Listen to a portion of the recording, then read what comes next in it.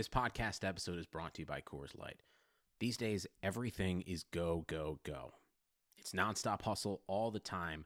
Work, friends, family expect you to be on 24/7. Well, sometimes you just need to reach for a Coors Light because it's made to chill. Coors Light is cold lagered, cold filtered, and cold packaged. It's as crisp and refreshing as the Colorado Rockies. It is literally made to chill. Coors Light is the one I choose when I need to unwind. So when you want to hit reset, reach for the beer that's made to chill. Get Coors Light in the new look delivered straight to your door with Drizzly or Instacart.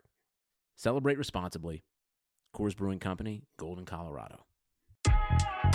I'm Shanae Ogwumike. I'm Lisa Leslie, and we're very excited to tell you about our new podcast with Blue Wire, Front and Center. Lisa and I are breaking down what's going on in our lives, in the world, and keeping it 100. We're also learning from amazing guests as well, like Emmanuel Acho. People that show love to me, I forever got their back. Vivica A. Fox.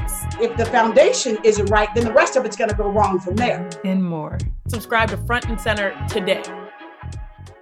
I always say everybody dies, and then people go, does that include you? And I go, yeah, but I just have to be last. It's Chris-a-mania, brother. That's a great question. Look at you, man, with the powerful questions. Woo! This is the Chris Van Vliet Show. Chris Van Vliet Show. Ladies and gentlemen, Chris Van Vliet. Oh, welcome back again to the Chris Van Vliet Show. Thanks for being with us on another audio adventure. This episode is brought to you by Bosley, Indeed, and Bet Online. And yeah, we made it happen. The Murder Hawk Monster is here on the podcast, finally. By the way, we find out why his nickname is the Murder Hawk Monster and how he came up with that. A huge thank you to Lance Archer for joining me for this conversation. And as you'll see, he is absolutely nothing like his character on TV. If it's your first time here, make sure you're subscribed on whatever platform it is that you're listening on so you don't miss out on any future interviews or future episodes. Take a screenshot. Let us know that you're with us on this one. Tag us on social media. I am at Chris Van Vliet. Lance is Lance_Hoyt. And man, so many new reviews last week. And thank you so much. I think this is the biggest week we've had in a while, if not ever. And we're getting ever so close to that goal of 2,000 reviews. And I'm going to keep reading one out on every single episode as we get to that goal of 2,000 reviews by May 19th. Specific goals get specific results. My birthday is May 19th. So 2,000 reviews. We've got some time. I think we can make this thing happen. Appreciate you for being along on this ride, and especially appreciate Easy ES for this review. Get this man a TV show. Best of the best podcast. Man, that is, wow. Okay. The Joe Rogan of wrestling podcasts. Fun, exciting, and profound interviews. Great questions, awesome attitude. Love to start my day with a great CVV pod on my way to work. Thank you to Chris and his team. Having a popular podcast is great, but Chris needs his own talk show on TV ASAP. Wow. Get with the program, WWE Network. Well, thank you so much, sir. That is very kind. And I feel like I should have paid you to say all those nice things about me. I'm not so sure that all of those are accurate, but I appreciate the very kind words in any case. And please keep those reviews coming. And you know what? I'm definitely going to have another TV show one day. I'm not exactly sure what that TV show is going to be or when that TV show is going to be. But if you follow me on Instagram, you know that I'm literally up for trying anything. Skydiving, bungee jumping. I've swam with alligators, drove a tank. Yeah, you get the idea. I'll do anything. And I'm thinking maybe that can be worked into a TV show one day. I don't know. Until then, though, you're going to keep seeing these adventures on my YouTube channel. Before we get to Lance Archer, guys, listen up. If you're wrestling with what to do with hair loss, then I can pin this down for you. Go to Bosley. Bosley is America's #1 hair restoration expert.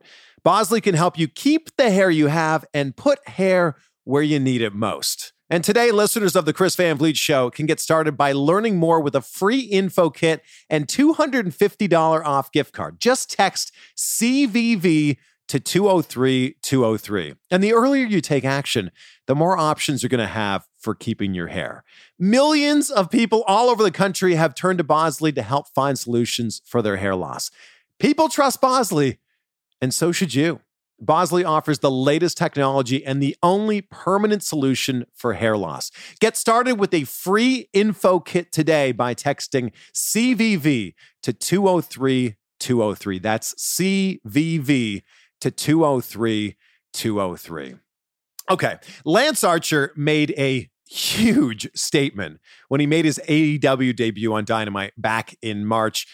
On the last show before fans weren't allowed to be in attendance in the arena, we talk about what led to his signing with AEW, how he made a name for himself in New Japan, and how he discovered the monster that is the Murder Hawk Monster in Japan. We talk about him working in WWE in 2009 and 2010, the opponents that he's looking to face now, his favorite matches so far, and so much more. Ladies and gentlemen, give it up for Lance Archer. Lance, welcome to the show. What's up, man? We've talked about making this happen for a while, and here we are. We're doing it. Finally. Your hair has never looked better, I think. That's what I say each time she does it, because she does a good job. But, How much of this is your actual hair? Now it's actually kind of easier to tell where the blonde is. That's actually my hair, because I bleached it out right before the Moxley match. So when you go through, the rest of like your regular life with hair like this, what are the reactions that you get from people? Well, the funny thing is I think the hair has actually become as much or more recognizable than I am. And especially in this world we live in where everybody's wearing masks and stuff and your face is covered. I get stopped all the time just because they recognize the hair. They see the hair. If it's in, when it's out, it's a little bit different. Like I didn't have it in the other day and some guy saw that we had, AEW masks on and he was like, "Oh, you guys like that AEW?" And I was like, "Yeah, just a little bit," and then he was informed that, I work there and he's like trying to figure it out. And then, I didn't have the braid in. So I was like, "Yeah, I don't have the hair." And, the Murder Hawk Monster, Lance Archer, he goes, "Oh my God." Like he freaked out once he figured it out, but like not having the hair in is such a signature thing right now. So, right. Who came up with the name, the Murder Hawk Monster? I did, I guess. Yeah. It was one of those things where it was like, I changed the hair. So last year when the G1 happened, it was one of those situations where I took it upon myself. I was like, this is a big opportunity for me. Initially I wasn't even in the G1 for that year. They were starting in Dallas. I was going to be on that show, but then I was included into the G1. And, I've been a part of a great tag team, KES, Killer Elite Squad, for many years. And this was my first real coming out party as a singles wrestler in New Japan since before Smith had joined New Japan, back in 2012 and KES had gotten started. So yeah, I did everything I could to change every part of me that was known to the wrestling world, and the G1 was such a huge platform. We were going to be live on Access TV in the United States of America. New Japan Pro Wrestling was. So it was just one of those situations where I was like, I'm going to change everything. And the initial hair was not the braid. It was more of a crazy poofed up mohawk thing. And, we started calling it, this crazy mohawk and this and that. And I was like, oh, it's not a mohawk, it's a murder hawk. And then I was like, oh, it's morphed into the Murder Hawk Monster, and just, everybody's had their little monster monikers in the professional wrestling world throughout the history and time of the business. But I just thought it was fun to say Murder Hawk Monster. Yeah. When you look at all the different looks you've had since your career started, like it's evolved like a ton. Yeah. Somebody posted a video from early TNA stuff, and I had the long hair, but it was kind of bleached blonde in different areas. And everybody's like, "Oh my God, it's the same dude." People not realizing that I was the same guy then as I am now, and so on and so forth. It's fun. It's been an interesting morph. I think anybody that's had a long career has had a lot of different images and looks for the most part. A few guys get lucky and catch a gimmick that just lasts throughout history and time that they never have to change. But, even some of the biggest names in the business, the Stone Cold Steve Austins and the Kanes and even Undertaker prior to being Undertaker, he had his images and stuff prior to that, and so you start looking at those guys and the history of who they were, granted, again, much more successful people than I've been, but at the same time, you have to understand, it's the entertainment world and things morph and change. And I think you have to adapt. If you don't, you can grow stale really quick and die off really fast. Has anybody told you with the current facial hair that you have now that you kind of look like Liev Schreiber? No, I modeled after Lemmy from Motorhead. You know. Totally. I don't know. It's just something about the shape of your face. I'm like Liev Schreiber. You look just like him. This is a great compliment. No, he very looks handsome like man. me. He looks like me. He looks like me. I don't look like him. There you go. That is it. Yeah. After you've been everywhere in your wrestling career, you've worked for everyone. I've been fired from a lot of places. Yeah. Did you foresee AEW becoming a possibility? I don't know. It was one of those things like, when all this really started last year, and it all started close to about this time, it was December of 2019, when I just finished up the New Japan Tag League tour literally 2 days prior, and then AEW came to town to Dallas, Texas. And so I went there to just see some friends and whatnot, because there's a lot of people there that I've been around the business with and become really good friends with. And that was kind of where I think the seed was planted, just because people were asking, what my situation. And at that time, my situation with New Japan was that I didn't have a full-time contract. I was still running under the old system, the tour by tour. That's kind of just how they did business with the Gaijin, the foreigners, through the history of wrestling. It was just, you show up, you sign a little deal, you work the tour, that's your contract. And when it's done, you're finished as far as that contract's concerned. But I'd done that for, at that point, 8.5 years with New Japan. And so I didn't go looking for a job, but ultimately that's kind of what happened, and I've been lucky and blessed in a lot of different ways. Like you said, I've worked in a lot of different places, from TNA to WWE for a short cup of coffee, showed up in Ring of Honor a few times, worked down in Mexico, AAA, and different places like that, so I've bounced around. I've been a journeyman, to say the least. Well, your debut is like so impactful. Did you know when you signed on that you were going to be tossing around Marco's stunt in your debut? No, I had no idea. There's obviously lots of different, ideas and thoughts as to exactly what my debut was going to be. Even just the walkout with Jake and I in Salt Lake before the world shut down was, that was kind of a morphed thing. It had gone back and forth with being more action packed to an actual match to different things. And then it was decided, we'll just do it more subtly with you and Jake just kind of sauntering out there and sitting by ringside and, maybe acting like you're going to come over the rail. But then, Jake's the voice of reason, the evil voice of reason, to say the least. And then the debut, which, we did everything in Atlanta for that was when everything really shut down, and before, wrestling as we are knowing it now was really going. It was really the initial deals, working, and we did it, working with our peers as audience, and just that little bit of ambiance, that sound, even our guys and girls, yelling and screaming and booing and cheering helped tremendously. Not having to do that in an absolute dead, empty arena was so much better than, the unfortunate aspects of a lot of wrestling when it first started and went down.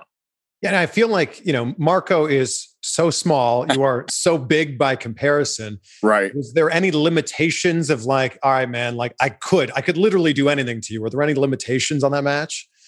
No, none whatsoever. And Marco, he's a tough little son of a bitch, man. He's one of those guys that you look at him and you see him, and if you don't know him, you're like, man, he's just like you said, he's such a small dude, but he is a tough little dude, man. He got tossed and thrown and from here to Timbuktu in that match, especially. And, that's been his whole career, and he's still running and gunning, going and full of spunk, fighting attitude, man. You have to respect him for that. I say everybody dies and somehow he survived. I let him live. I tossed him, killed him, and destroyed him. But, I didn't want to just completely end his life. I'm glad you brought up everybody dies, because I think a lot of people look at that as like, Lance Archer could kill everybody. Everybody dies. But I think there's also like a double meaning to that, like almost questioning your own mortality. Everybody dies. Let's try to cram in as much as we can while we're alive here. Right. I always say everybody dies, and then people go, does that include you? And I go, yeah, but I just have to be last. Is there a certain element of that though, where it's like, everybody dies. So I got to realize that there's opportunities in front of me. I got to take those things. Oh yeah, absolutely. Again, I've, like you brought up, I've been around the world in this business of professional wrestling, from every company here, there, and everywhere. And there's been a lot of opportunities that have stepped in front of me that I didn't take full advantage of. So definitely there's kind of that underlying meaning to everybody dies. And it's like, everybody's career ends at some point. I've been lucky and blessed over 20 years now and still going strong. And at a top level with a top company in the business of professional wrestling. So I'm beyond blessed. But at some point it will come to an end. I don't know when, and I don't plan on it being anytime soon. But this has been my biggest and best opportunity in the business, and the waves that AEW is making in the whole world of professional wrestling. From the very first all-in event, I was very supportive of that, simply for the fact that I knew what it could do to help change the business of professional wrestling. TNA, now Impact Wrestling, has been around for so long, and it's amazing that they're still around, and it's awesome they're still around because it presents opportunities for guys and girls to have a place to work and at a top level place. But what AEW was doing, is doing, and will do in the business of professional wrestling is just really, really cool. And the opportunities that, like I said, started it all in. And then the company itself was born, AEW. And then the first TV program, coming on TNT, and then the extension of the contract and everything that we keep doing, man. For me, like you said, going back to the whole mantra of everybody dies, it's like, take your chance now. Don't let anything pass you by. Kick ass now and apologize later if you have to. And I feel like because you're making such an impact in AEW, you kind of like this 20-year overnight success for a lot of people who maybe weren't familiar with your work. Right. It's been funny, because there'll be sometimes when people, I consider myself, if you want to say I'm a former anything, I guess I would say I'm a former New Japan guy. But there's a lot of people that, New Japan was growing and becoming a more world-based company and had Access TV for a few years, and New Japan World gave them more opportunities for the fans around the world to see it and watch it on a regular basis. But it was still kind of a niche market. And there are people that were like, oh, wait, that's the dude, he was in WWE, or, oh man, I remember him from TNA. And I'm like, that was 15 years ago, stuff like that, and it's like, people are like, where has he been? What's he been doing? It's like, I've been wrestling the entire time. But, some people, because they only see what they see in the US market, when I showed up in AEW, it changed the game, because people, like you said, it was like, I've been doing this for 20 years. I never stopped. I never slowed down. But a lot of people didn't know because they only knew, TNA from 2005, or they only knew my, very, very short, ugly stint in WWE from 2009, 2010. So it's one of those things. It's kind of funny when people start saying that. And I'm like, no, I never stopped. Well, you've made such a splash in AEW, but then it was taken to the next level. I'm a big guy. So, it's going to be a big I see what you did there. But also the fact that you're, partnered up with Jake Roberts. I mean, I feel like that brings it to a whole new level. So is that something that you knew when you signed on, that you were going to be partnered with him? Not when I signed on. I did, again, before everything really shut down, they came to Austin, Texas, and I went down there and had some conversations. And that was when it was first brought up, the idea. And there were a couple different options, and Jake and I just seemed to be the best fit. And, Jake being Jake and the legend he is, and his ability to go out there and cut the promos he can cut. For me, again, we talk about the fact that I've been out of the U.S. market for, nearly a decade at that point. And he was a perfect tool in that aspect to help reintroduce me to the U.S. audience, because people know, the legend that is Jake the Snake Roberts. They know when he gets on the microphone, you're paying attention, you're listening. So if he's talking about me and talking well about me, you're going, let's see what Lance is about. And for the people who either forgot about me, didn't know about me, or whatever the case is, it was an amazing reintroduction into the U.S. market working with Jake the Snake Roberts. I mean, I'd like to believe, the few opportunities I've had on the microphone with AEW, I've shown that I can speak. And, my crazy post-match interviews that I would do in Japan would show that, there's a crazy monster that can actually say some words without tripping on himself too much. But that Jake is the perfect person to help me be in a reader. There, I'm tripping on my words now. Be reintroduced to the U.S. market in a way that, just by myself wouldn't have been the same. The Japanese style of wrestling is so different from the American style of wrestling. So what is it that you learned there that you're now bringing into AEW? I brought AEW a true monster. They, I'm not saying that we don't have some monsters now, because we absolutely do.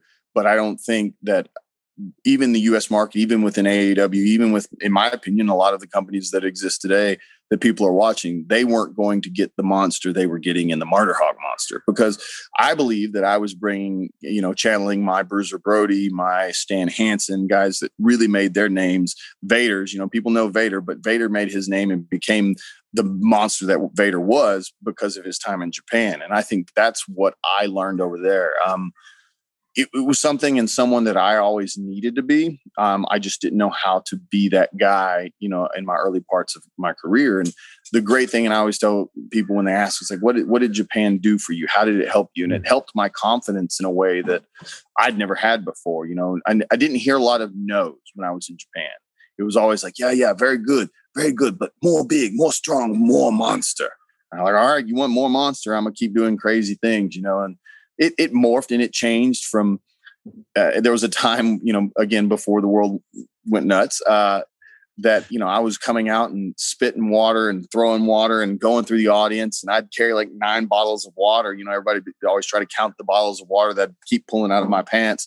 And the fans loved it, like making signs and holding their kids up, like, please spray my baby with your water from your mouth, and it was pretty crazy, cool experience, and scaring kids, getting in their face and making them cry while their dads laugh because they loved every moment of it and things like that, things you can't get away with in the US.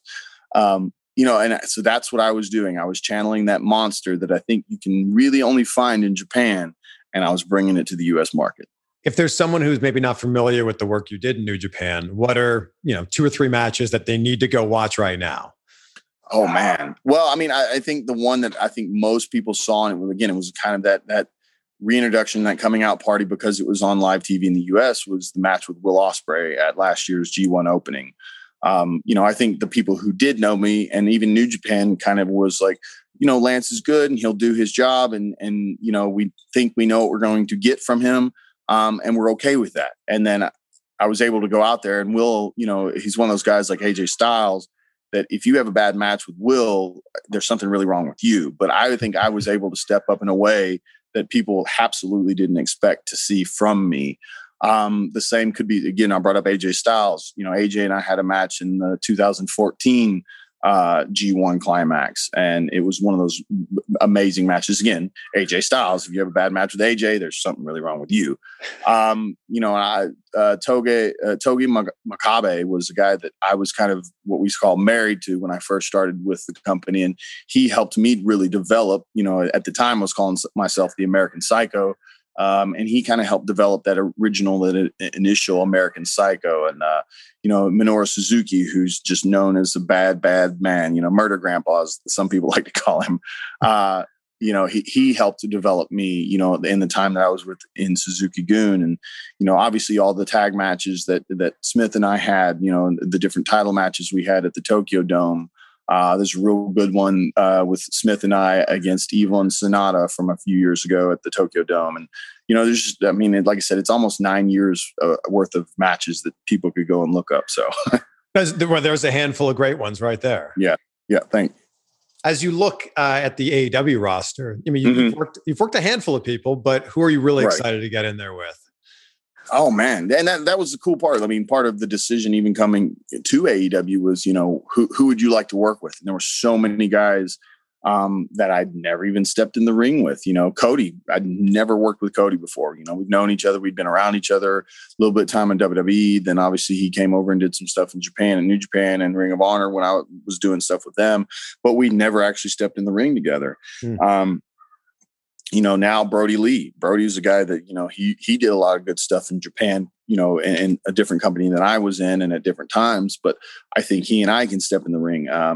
Brian Cage and I have stepped in the ring several times on like the independent level and whatnot, but we've never done it on a major stage. And we've always had amazing chemistry balancing, his style and my style and creating something that I think that you don't get to see from a lot of big men in the business. Omega, a guy that I never got to wrestle while I was in New Japan. Pac was, or Pac, he's somebody that, hopefully he's coming back, and with the world opening up a little bit, he'll be back working more often. There might be an opportunity to work there. The list goes on and on with guys that I've never even stepped in the ring with that are in AEW that I think can have I can have amazing matches with them, and matches that most people didn't think that they were going to be able to see. You know, one of the matches I got to have leading up to my match with Cody was with Dustin. And Dustin and I had only wrestled one time ever before in WWE when he was doing Goldust. And that was, 10 plus years ago. Yeah. And then when we stepped in the ring together, I think we did something fun and special that, and two guys that, again, who hadn't touched in 10 years and had only wrestled one time before prior to that. Moxley and I, the only two times we've ever stepped in the ring together were at the Tokyo Dome and then just recently on Dynamite. And we've had an amazing, good chemistry and such good fights there. And, this, again, so many guys, I can't wait to actually step in the ring with Eddie Kingston and put his teeth down his throat, and we've never had that chance yet. So, yeah, I think you turned a lot of heads when you put that poor guy through the ceiling.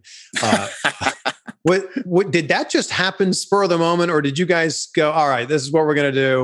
I'm going to put you through the ceiling. It was one of those cool moments that kind of morphed into that. The guy's name is Kentucky.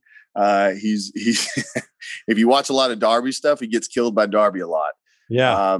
And he was one of those guys. He was there, and I'd kind of come up with the scenario, the scene, where they were trying to interview us, and I just go in and destroy an entire locker room of guys, and the guys that were all there were extremely cool to get the crap beat out of them like they did. And Kentucky was one of those that, again, he's a little more over the top in willingness to take crazy stuff.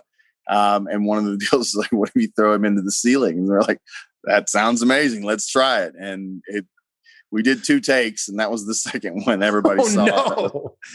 But it was great because he went into the ceiling, and then I threw him through a trash can, and I dumped him in a trash can on the way out. So it was a cool moment, a cool experience. And for anybody that's seen any of Kentucky's stuff on Darby's Instagram, he's kind of he's like the new age Jackass, I feel like. Absolutely. He's Steve-O with the death wish. Yeah. I think what was actually worse than being thrown through the ceiling is the bump that he then took, 10 feet down to the ground, where he just collapses onto the ground. Yeah. And then I think on one of the darks, I actually carried him out by his belt and chunked him onto the stage. So if you're suffering from hair loss, then I've got the answer for you. Go to Bosley. For everyone listening to this podcast right now, Bosley is giving away a free info kit and $250 off gift card when you text my name, CVV, to 203-203. Bosley offers the latest technology and the only permanent solution to hair loss. People all over the country trust Bosley, and Bosley is considered America's #1 hair restoration practice. Bosley offers both surgical and non-surgical solutions, and the sooner you take action, the more options you'll have to keep your hair or put hair where you need it most. 2 out of 3 men will experience some degree of hair loss by the age of 35. But with today's technology, you don't have to live with hair loss. Get started today with a free info kit and $250 off gift card. Just text CVV to 203-203. That's CVV to 203-203. Even though sports may have taken a little bit of a break in 2020, your business didn't. You have to keep moving, and that makes hiring more important than ever. Indeed is here to help. Indeed.com is the #1 job site in the world because Indeed gets you the best people fast. Unlike other sites, Indeed gives you full control and payment flexibility over your hiring. You only pay for what you need, and you can pause your account at any time, and there's no long-term contracts. Plus, Indeed provides powerful tools to make your search that much easier. Like sponsored jobs, which are shown to be 3.5 times more likely to result in a hire. With 73% of online job seekers visiting Indeed each month, Indeed is going to get you the important hire that you need, just like they have for over 3 million businesses. And right now, Indeed is offering listeners of our show a free $75 credit to boost your job post, which means more quality candidates will see it fast. Try Indeed out with a free $75 credit at Indeed.com/Blue Wire. This is their best offer available anywhere. So go right now to Indeed.com/Blue Wire. Terms and conditions apply. Offer valid through December 31st. And the wait is over, my friends. We finally have football again. Now, you may not be at a game this year, but you can still be in on the action at BetOnline. BetOnline is going the extra mile to make sure that you can get in on every possible chance to win this season. From game spreads and totals to team, player, and coaching props, BetOnline gives you more options to wager than anywhere else. You can get in on their season opening bonuses today and start off by wagering on wins, division, and championship futures. You can do it all day, every day. So head to BetOnline today and take advantage of all the great sign-up bonuses. Don't forget to use the promo code BLUEWIRE at betonline.ag. That's BLUEWIRE, all one word. BetOnline, your online sportsbook experts. I imagine you've always been like a pretty big guy. Like, how tall were you at age 13? Oh, 13, I don't know. I mean, I graduated high school. I mean, I'm a little over 6'6" now, with boots on, 6'8". I think I graduated high school at like 6'4", grew a couple more inches, as I went into college and whatnot.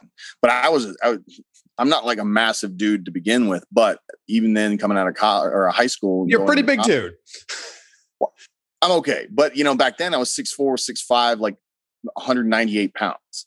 So I was real thin beanpole, and football was my game and I wanted to be a quarterback and whatnot.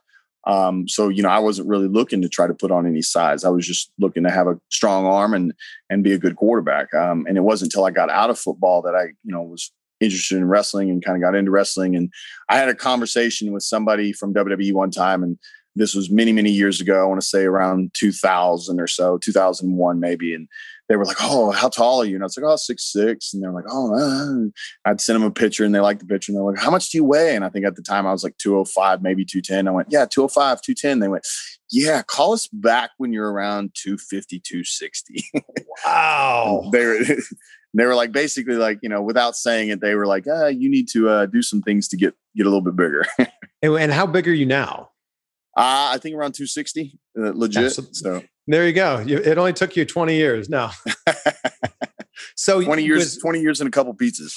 That's it. So was it that football was like the career path that you wanted to be on in high school? You thought, I'm going to be a pro football player one day. I mean, you live in Texas. That's life there. Yes, absolutely. It was one of those things like, I went to a little small high school. I mean, we had like a total of 88 people graduate the year I graduated. And I think only 66 people actually walked to that day. And so it was a tiny little high school and whatnot. And I wanted to be a quarterback. I would go out to our football field at night, and there was literally one big spotlight that shone on one of the goalposts. So I would take a tire and hang it from that goalpost in the middle of the night. And I'd take me, 5 or 6 footballs, whatever I had laying around the house, different sizes, Nerf balls to regular balls, whatever. And I would just go and do drop back passes for a couple hours every night, until my mom was yelling at me from the house. And then I tried to go to college and tried to play. The first school I went to was called Howard Payne University. We had 11 quarterbacks show up to camp. It was an NAIA school at the time, so they didn't have the NCAA restrictions as far as the number of players that could be, even in camps and whatnot. So we had 11 quarterbacks when I showed up. And the coaches kind of had their preconceived desires of who they were going to be playing and stuff. And so Howard Payne didn't really work out, and I ultimately transferred to a school now called Texas State University, but it was Southwest Texas, and I ultimately graduated from there. And I tried to play one season, but again, they did have the NCAA restrictions, but there were still, I think there were 7 or 8 quarterbacks when I showed up to camp. Wow. So it was one of those things like I wasn't ever the chosen one. So I was always, number 6 or 7 on the depth chart when I'd show up, and I'd do pretty well, but I was never really getting past any practice squad stuff, and ultimately got out of football and was just, going to school and bouncing at clubs in Austin, Texas. And was a fan of pro wrestling until, the owner of my club knew a guy that randomly started a wrestling school in Austin, Texas called the Southwest Wrestling Federation. And a guy that just probably shouldn't have started a school. I think when he first started the school, Ivan Putski was his head trainer, and Scott Putski was around, and they were doing the training, and Paul London was one of his first students in there. But then Paul left within like the first 6 months and started touring and doing his thing. Ivan and the guy who started the school had a falling out, so they left. So when I showed up, the guy who trained me was a guy named Solo Faidala, just this Hawaiian dude, Samoan dude that he was just a really good dude, really cool cat. But, he didn't really teach me anything psychologically about the business. He just taught me, here's how you punch, here's how you kick, here's how you fall, here's how you do these moves. And there was one other dude in the class, and me and him, beat the crap out of each other about 2 or 3 times a week. And I didn't really start learning the business, the psychological aspect of it, until I started traveling with a bunch of Shawn Michaels kids, because he had a school in San Antonio, Texas. Right. That actually they offered to let me come to the school, but the price was too expensive and I couldn't afford it. So I started traveling with them, and that's kind of how I started really learning the business on the road and Texas independent wrestling. Did you actually get to take some knowledge from Shawn as well, or just from his students? No. Shawn, Shawn started his school, and from my understanding, like his first couple classes, he was pretty well involved with. And a lot of the guys I traveled with were actually in the first couple of classes. American Dragon or Daniel Bryan was a part of one of those first 2 classes. Spanky was a part of that. And then a lot of the guys that I was traveling with, they were actually a part of those first couple classes. And then I think Shawn had his own kid at the time. And then I think a kid actually suffered a pretty serious neck injury in one of the classes. And those couple things combined kind of soured Shawn from being there. The school was still going on. Rudy Boy Gonzalez was the main trainer there. So he's the one that I dealt with mostly when I would go around there, and the students that were traveling with me to go places. And then we were driving to an independent company in Dallas, Texas called PCW, Professional Championship Wrestling. And they actually ran a weekly show and had a TV show in Dallas, Texas. So it's my boy, my dog Buster's coming to say hello. Hey, Buster. Oh, wow. Making his appearance. Just a little pup. Yeah. No, he's a Labberweenie is what we've figured out. And I think this is about as big as he's going to get. He looks like a Labrador. Wow. He looks like a Labrador, but he's actually like a mix. So this is about as big as he's going to get. What a great mix. Yeah. I'm really curious about your quarterback style. Which quarterback would you compare it to? I don't know. I don't know if I truly had anybody that I would be compared to. I mean, I was a traditional like pocket passer. I definitely wasn't back pocket passer. Yeah. Okay. Yeah, I was straight up, and I actually in high school, I convinced my coach, because we didn't do any kind of shotgun. I got my center, and like for about a week or 2, after practice, we'd sit there and I'd get him to do shotgun snaps. And like I showed my coach, so look, we can do this. And he's like, oh, okay. And he added it into the offense. So it wasn't even something that we had. So I was just a very traditional, Dan Marino-esque, I guess, without being as good as Dan Marino ever. I never would have come close to being Dan Marino, but, I guess in the sense that tall, that kind of style, not extremely mobile enough, but not extremely mobile, but just a drop back in the pocket, maybe some sprint out type passes and stuff like that, but nothing of what today's quarterbacks can do. No Patrick Mahomes here, man. Yeah, no, that boy, he's incredible to watch. Jeez. Yeah. Who were some of the wrestlers that you looked up to when you were a fan growing up?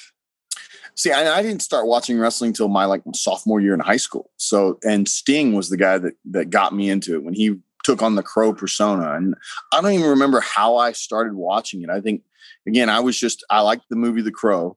And I think I must have just randomly, accidentally turned on WCW. And there was Sting standing in, full Crow-esque, standing in the rafters with the Crow thing going. I'm like, who's this guy and what's going on?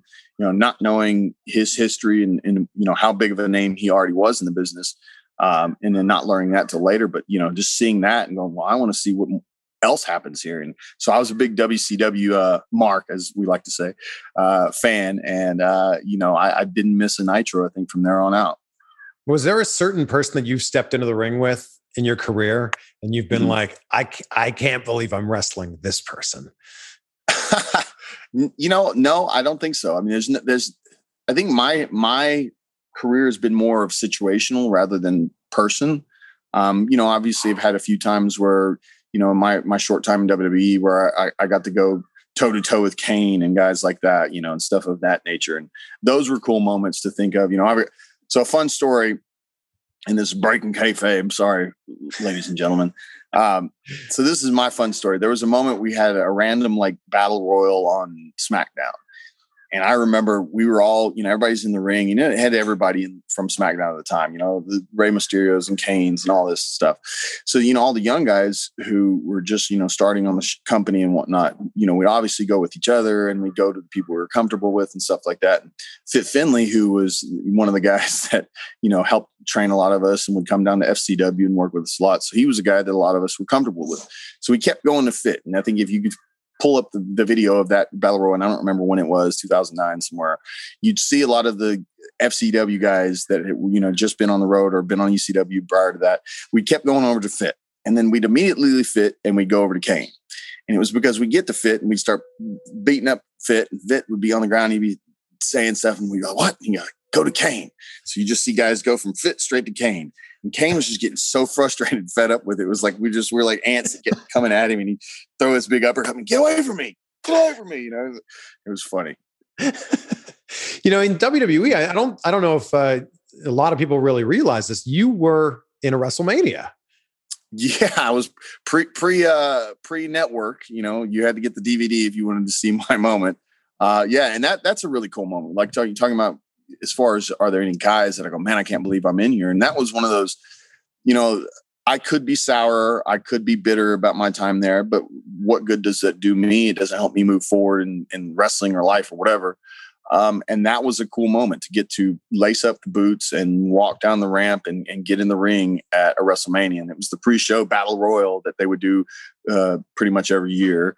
And I remember Tyler Rex was a good buddy of mine at the time, and he was like right behind me, I think, when we were walking down the ramp. It was just one of those moments, I think they said there was 72,000 people at that Mania that year in Arizona. And, there's probably 30 or 40,000 in the building at that point, because everybody's still filtering in or whatnot while we're doing this Battle Royal. And I just remember they were, playing the generic music as all the different wrestlers head down to the ring for the Battle Royal. And, it was huge, long rampway and whatnot. And it was just one of those cool moments. I look back at Rex and I was like, bro, can you believe this? And it's like, oh, this is too damn cool. Again, that we actually got to wrestle at a WrestleMania, even though it was just a pre-show Battle Royal that Yoshitatsu won. So why couldn't you be Lance in WWE? Why did you have to be Vance? This was still a time when, there was no acknowledgement of anything prior to WWE, really. Nobody really got past that. I think Punk was like one of the only guys that had carried his name over from his time prior to WWE in that era. And Vance was a name that Dusty came up with. And I just, they always had you submit as many names as you wanted to try to come up with a name for you down in FCW. And FCW was another thing that, it was their developmental territory, but you kind of existed in obscurity. Whereas now with NXT, if you're on NXT TV, the wrestling, their audience knows those guys and girls, so it's kind of hard to just be nothing and disappear. And so Vance was a name, again, that Dusty came up with. And Archer is actually my dad's first name. So that's why I wanted to use. Actually, when I was first using the name, I remember, there were reports out that former Lance Hoyt of TNA is doing a Robin Hood gimmick because of the Archer name, which was absolutely untrue. There was no truth to it whatsoever. I never donned green tights and carried a bow and did anything like that. So, which was funny. I was just like, no. What does the tattoo on your left arm here say? The left arm, it says, give justice each morning to those that you judge. And this one says, the Lord is my strength, my fortress, and my refuge. Jeremiah 21:12 and 16:19. Wow. So what was the first tattoo you ever got? There was a 10 that is underneath this sun. And it was, I just turned 18, and a bunch of us from high school were like, let's go get tattoos. And we went to a tattoo shop, and we got there, and every single person punked out of it, to say the least. And I was like, I'll get one, but I don't want to pay for it. And so they paid for it. I think it was like $25 to get a number 10. That was my high school football number. Literally just the number 10. Yeah, literally just the number 10. I think I added Eagles underneath it at some point later, and then ultimately the sun covered all that up. Yeah, at what point were you like, all right, that's got to go. I'll cover this up now. I think once, I really gotten out of football, and I was like, oh, that doesn't really mean what it did then. I think maybe if I had stayed in football, I would have left the 10 and just done stuff around it. But, once I got out of football, and, the number 10 Eagles wasn't going to be the same meaning in the future, I decided to cover it up. And this is even morphed. It was just a black sun at one point, and then I added some depth to it and some color to it. So What do you think is the biggest thing you've learned since being partnered up with Jake Roberts? As far as, wrestling, I understand myself really well. Sure. You can always obviously learn. There's some amazing people around AEW that can always help me grow. And even the youngest talent that are coming up, because this is a whole new era of professional wrestling. The guys and girls that are doing what they're doing in 2020, obviously, I'm making myself sound old, weren't doing that when I first started. So I can always learn from them in the ring, whether it's, the youngest person on our roster or somebody who's been around this business longer than I have. But with Jake, I think the one thing that he's helped me tremendously with, in the promos, I got my first real chance. I cut a small, short one on Dynamite prior to the Moxley match that was good. And then I got to do one on Dark that was on Tuesday night, whatnot. And that was my first real chance to really speak. And I think that's one of the things that he's helped me out the most with, understanding a cadence, understanding how to speak and what to say and when to say it, and, creating an emotional inflection when you say what you say, the same with what you do in the ring, but doing it now on the microphone, because he's amazing. And, when he's focused and he has a direction with what he wants to say, almost nobody better in the business.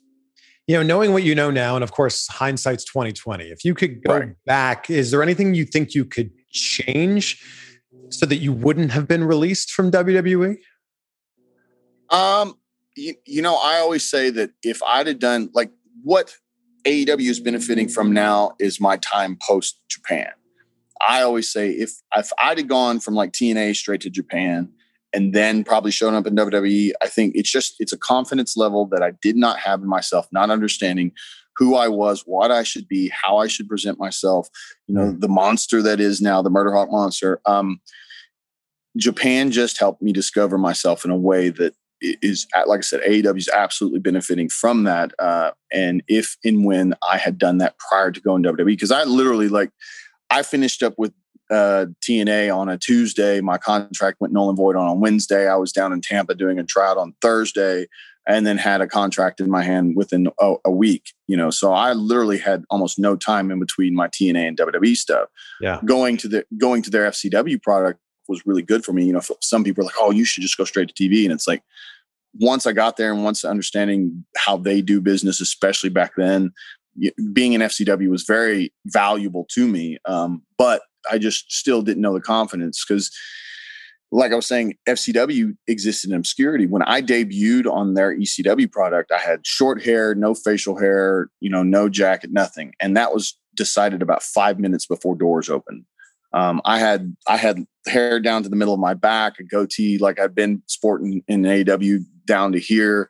Had this big badass biker jacket that I wore, all these this image and this personality and this mentality that I had in FCW that was, from my understanding later, that was the reason I got brought up. Yeah. But literally 5 minutes before doors open and I'm standing in the ring and Vince and Johnny are talking to each other. So I don't know what they're saying. And Johnny's like, "Hey, kid, come here." So, "What's up, Johnny?" "Cutting your hair." I was like, "I'm on TV tonight?" And he goes, "Yeah." I'm like, "All right, whatever." And they chopped my hair off and shaved my face and had me lose the jacket. And, I always say I became big guy number 3 that day, in the video game. And, you can't help but be shaken by that to a small degree because there's not really, it's not like we're doing all this and this is the direction we need you to go. It's just like, nope, cut your hair, shave your face, lose the jacket, go. And it's like, well, what do you want me to do? I don't know. That's for you to decide. And you're like, okay, here I go. And like I said, some guys and girls can just like that and they figure themselves out in a split second and go and do it. But I think, again, if you're any kind of an artist and you have a mentality of, who you are and what you're trying to do and what you're trying to be, and then all of a sudden that's completely taken away from you and told to go be something completely, not necessarily completely different, but not knowing what you were, it can be mind boggling to say the least. And yeah, it's almost like a clean slate, almost like you'd built up this whole thing and then it's all went away. Yeah. You literally they took me in to see Vince after they cut the hair and they're like, "Vince, what do you think?" He goes, "Yes, we're going to break you down so we can build you up." I went, "Then you like it?" And he goes, "Yes, now get out." So I left his office with that note, and it was, like I said, it was never a bad situation. It was just, I didn't know what I should be. And like I said, the confidence that I have now coming from Japan, I didn't have then. If I'd had it, it would have been a very different story, in my opinion. I'm blown away sitting here talking to you that you're 44 years old. Like you're the youngest 44 Hey. Not 44 yet. Not 44 yet. 43. Sorry. Everybody dies. I'm going to have to start with you, man. What is the secret to maintaining this youth? God's blessed me beyond understanding or deservedness. Continuing to push myself on a physical level, trying to control my diet and it's just doing all the little things that help a human being keep moving forward. We live in a world now where a lot of people just don't want to go and get off their couch. And I think that's the thing is I've never let myself sit still. And, I make sure I go to the gym every day, and stretching has become such a huge part of my life, and when you're younger, you don't think about those things, now that I'm a seasoned person,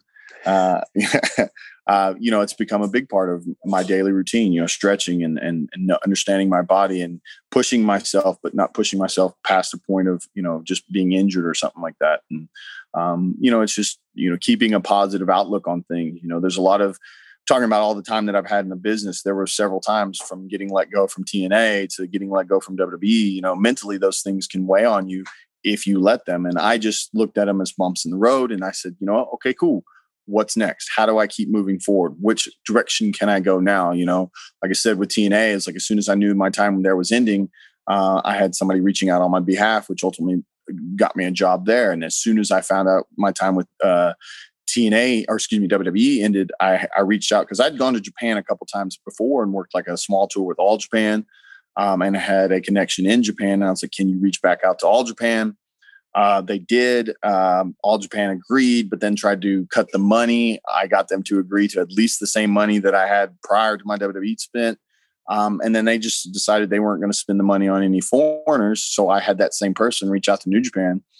And I think New Japan, all they knew about me at the time, this was 2011, was he's a big guy. He just left WWE. So sure, we'll take a look at him. I showed up in Philadelphia because they were doing a small East Coast tour. And it was one of those moments where like Tiger Hattori, I'd known him for years because he'd come around TNA and whatnot. And Kojima, who was a champion at All Japan at the time. And then Suzuki. My history with Suzuki, the very first match I ever had in Japan was with a small independent company called Makahen. It was in a very tiny place that was like a 200, 300 seat building. And I had a tag match against Suzuki, Minoru Suzuki. Did not know anything about Suzuki, his history, with his shoot fighting and pancreas and all that stuff. And I remember I came in, I kicked him one time because he was beating up my partner, and he didn't sell, he didn't move, he didn't budge. He just turned and looked at me real evilly. And I just went, cool, I guess I'll get out the ring right now, because I didn't know what else to do, because he was just like, and I was like, Murder Grandpa is going to get me. And I didn't know anything about him, So my history around Suzuki has been from the very first match I ever had in Japan. He was in All Japan at the time when I did my small thing with All Japan. And then fast forward to 2011, being paired with him and being the original Gaijin member of Suzuki-gun, and just that partnership, or those relationships that I already made with different people helped spawn, my nearly decade-long career with New Japan. Yeah, I've been following you on Twitter for a while, and I'm very curious to know why you hate mint chocolate so much. Because it's horrible. It's nasty, man. It's like you How dare you? It's like you took chocolate and found your toothpaste and went, this will be good, and put your toothpaste on it and then ate it. It's absolutely horrendous, man. Just stick with pizza, pineapple, and jalapenos, bro. That's the good stuff. Pineapple does not belong on pizza, sir. Absolutely belongs on pizza. It's sweet and sultry, and then you throw some jalapenos in to get it, make kind of spicy. It's good for you. It's all like mushy when you bite into it. It's the weirdest thing. I hate it. Pizza's mushy. What are you talking about? Pizza's, yeah. I just think that is sacrilegious. That's what that is. Well, you go eat your toothpaste and chocolate, and I'll enjoy my blissful pineapple pizza. I like to say, be great and be grateful. So I like to end every interview by asking you, what are 3 things that you're grateful for right now? I'm absolutely grateful for my relationship with God. I mean, I know some people are on board with that and some aren't. And if you aren't, that's cool. This is how I feel about things, because I think without God, I would not be here today, 20 years later in the wrestling business. I would not be sane at all, because this world is crazy to begin with. I'm grateful for my family because they've been absolutely supportive of my crazy career in the business of professional wrestling and traveling around the world and doing all the silly things that I've gotten to do. And then, I'm grateful for my health, for being only 43 years old and still being in pretty decent shape and, no major injuries to this point. I had one back surgery back in 2017 that, New Japan took care of me on and have been great since then. So it's one of those things. So God, family, and health, man, those are the three things I'm absolutely grateful for. This was great. And I'm looking forward to seeing you as the AEW champion. I'm sure it's happening sometime soon. Oh, yeah, absolutely. Eventually, they're not going to stop me. Like I said in my little promo, I'm like the Jason Voorhees of AEW. I'm never going to stop coming. You can kill me as many times as you think you killed me, but I'm never going to stop coming. This was great. Lance Archer, thank you so much, man. I appreciate you having me on, man.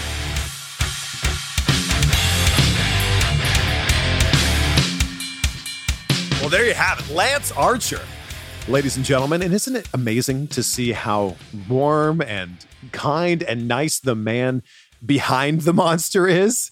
He's a future champion for sure, especially with him being aligned with Jake Roberts. So cool hearing that insight about him being paired up with Jake Roberts. Take a screenshot. Let us know what really stood out for you in this interview. Tag us on social media so we can share it and so we can say hi. I'm at Chris Van Vliet. Lance is at Lance_Hoyt. And in doing the research for this interview, it's really interesting seeing how many different looks that he's had during his career. If you have some time this week, if you have any time this week, when you're not leaving a review or subscribing, do a quick Google search for Lance Hoyt, Lance Archer, whatever you want to type in there.